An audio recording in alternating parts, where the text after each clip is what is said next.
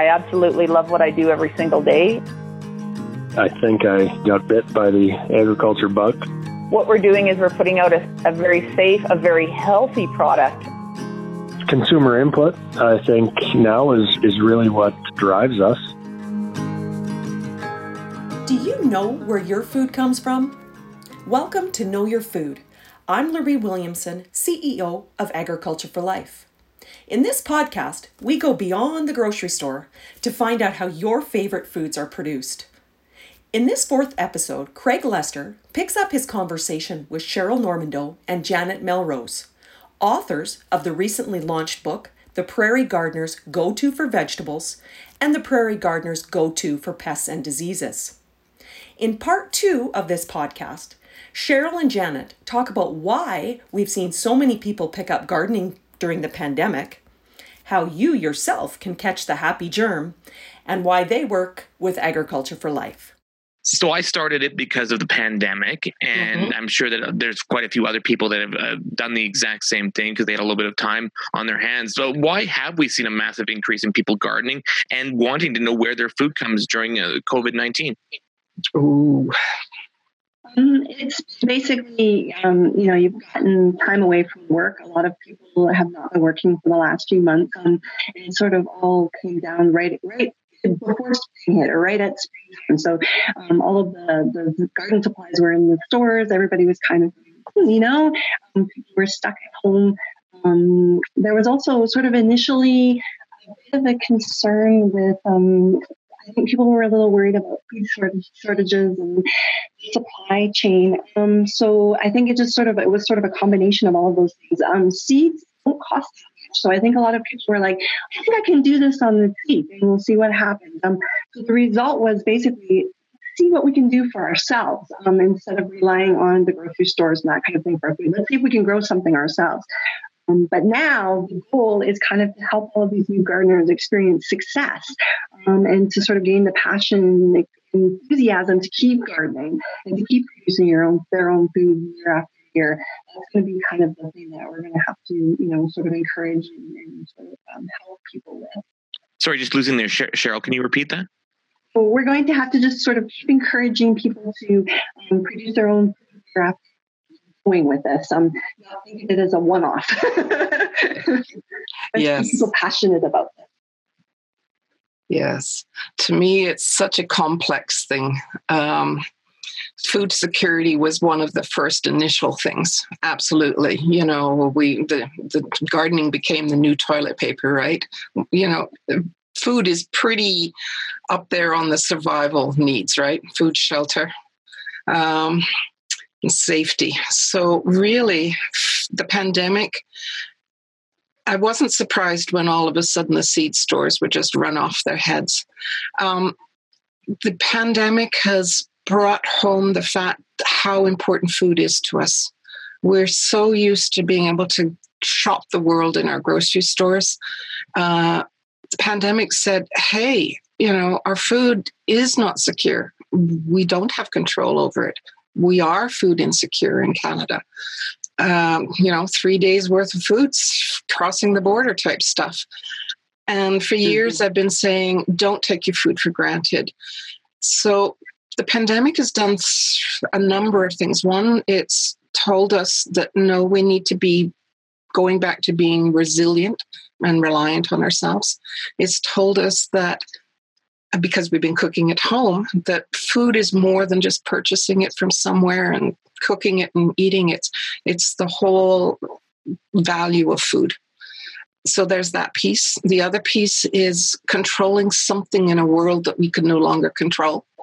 So you can control the fact that you water your garden or not. The other piece of it is mental health, and that's where my work as a horticultural therapy comes into play, because one of the big cornerstones of gardening as a therapy is the benefits that you get around being in nature and working the garden. So you are improving your mental health just even by working in the soil. There's a bacteria in the soil that I call the happy germ that literally triggers endomorphins. So we're happier when we're in the garden playing in the soil. There's the angle of being in nature, which by itself is healing. There's the control piece. That's also healing. It gives us that feeling of control and resilience and being reliant on ourselves. We're bringing back the pioneer in ourselves. And then there's that part where pride, self-esteem. I'm growing this. I put that in as a seed, like you said, Craig, from oregano seed. And look, now I'm harvesting it. And I'm using it in my spaghetti sauce. How great is that? And it just makes you feel so good. And like Cheryl says, what our job is, all educators' jobs is to make sure that this movement is fostered so people don't get frustrated, so they don't forget about it next year. We want everybody to get hooked. My goal is that everybody has access to a garden somehow, whether it's your balcony, Craig, whether it's the community garden, whether it's an urban farm, your backyard, wherever you do it. I think we all need to be gardening. That's me. And I think if there's ever a silver lining in this whole mess of a year, then I think the silver lining is that we're perhaps rediscovering ourselves as Albertans and prairie people. We're resilient, we're strong.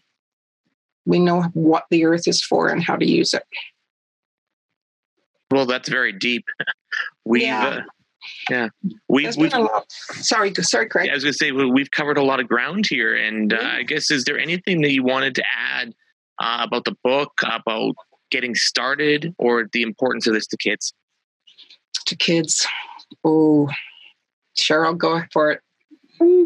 I think we're just grateful for the opportunity to talk about edible gardening and to about growing your own food and trying to get the message across to all ages and all experiences, and sort of just hopefully help people and from them and get inspired about doing this yourself. Putting that seed in the ground and seeing what happens.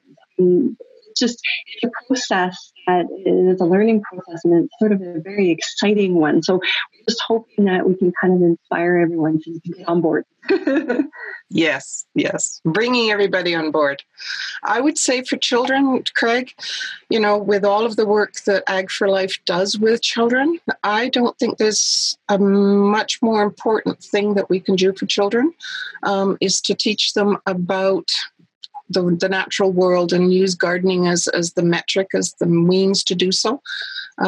It covers so much of the ground, from spiritual and mental health, for cognitive learning, for active lifestyles, you name it. It teaches sharing and cooperation, builds community. Like children and adults, I think it's one of the things that is so important. And what validates that is the fact that we did it, that we had that interest. No one told everybody that we should go and garden this year. We just naturally did it. So I think we knew deep down the importance of it.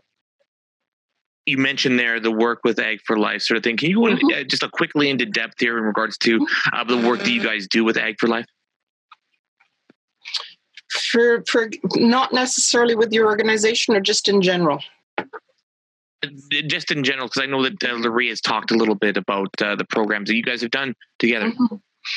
Cheryl doesn't do as much in-person teaching, do you? But you've got that massive Facebook program group that you've got, Cheryl. So why don't you just speak to that to start with? Oh, we might have lost Cheryl. So I'll continue until she comes back on. I do an awful lot of... I lost you, Cheryl. I was going to ask you about, in education, the Facebook group, Alberta Gardening. Oh, yes. Yeah, we started it, basically, I started it about 4 years ago.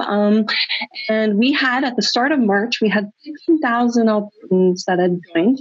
Right now, we're sitting at almost 2,000 1,000. So just in the last few months, it has absolutely exploded with memberships. And these are brand new gardeners. These are extremely experienced gardeners who've been doing it for 50 years, ones that just took it up because of the recent events. It's exciting and interesting. And it's everybody just sort of come together to sort of help each other and get started with this. It's fabulous.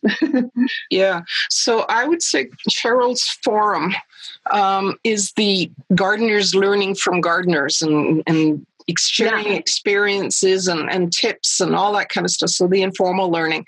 But the need for formal education through workshops, be them online or not, it has exploded as well. Literally all of the workshops that I did online this spring and early summer, like double the numbers that may or may not have come last year, and sometimes triple. And the curiosity, the thirst for knowledge is huge. So I think in the months ahead, the need for more of that is going to be accelerating, not decreasing.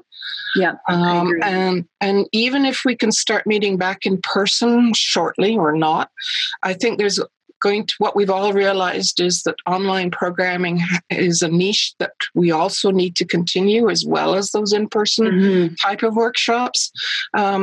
People are getting their education, their knowledge through so many different avenues these days. It's terrific to see that. And I think the driving factor, people's need and acknowledgement of that need, that we continue to involve ourselves in learning as we go. And let's get the kids going. Let's get the mums and dads going. Let's get the retirees going. And there's a lot of people now who are unemployed, either as retirement or not, who are saying, I'm going to do something useful this summer. So I think I see that continuing as well. For sure. Yeah. So, whatever the forum, whether it's Ag for Life or the Calgary Horse Society or the workshops that I do as Calgary's Cottage Gardener, every forum, we're all offering slightly different perspectives, and everybody's going to find the one that speaks to them the best. And that's great. There's more than enough gardeners out there wanting to learn. Exactly. Yeah, it's great. Yeah, absolutely. Well, this has been a very illuminating conversation, and I want to thank both of you for taking the time to do it today. Thank you very much. And thank you, Craig, for having us. Absolutely. Anytime. That's Cheryl Normando and Janet Melrose, authors of the vegetable gardening books, The Prairie Gardener's Go-To for Vegetables and The Prairie Gardener's Go-To for Pests and Diseases. If you've enjoyed this podcast, please subscribe and be sure to follow us on Facebook, Instagram, and Twitter to stay in touch. Thank you for joining us. I'm Laurie Williamson with Agriculture for Life. I absolutely love what I do every single day. I think I got bit by the agriculture bug. What we're doing is we're putting out a very safe, a very healthy product. Consumer input, I think, now is really what drives us.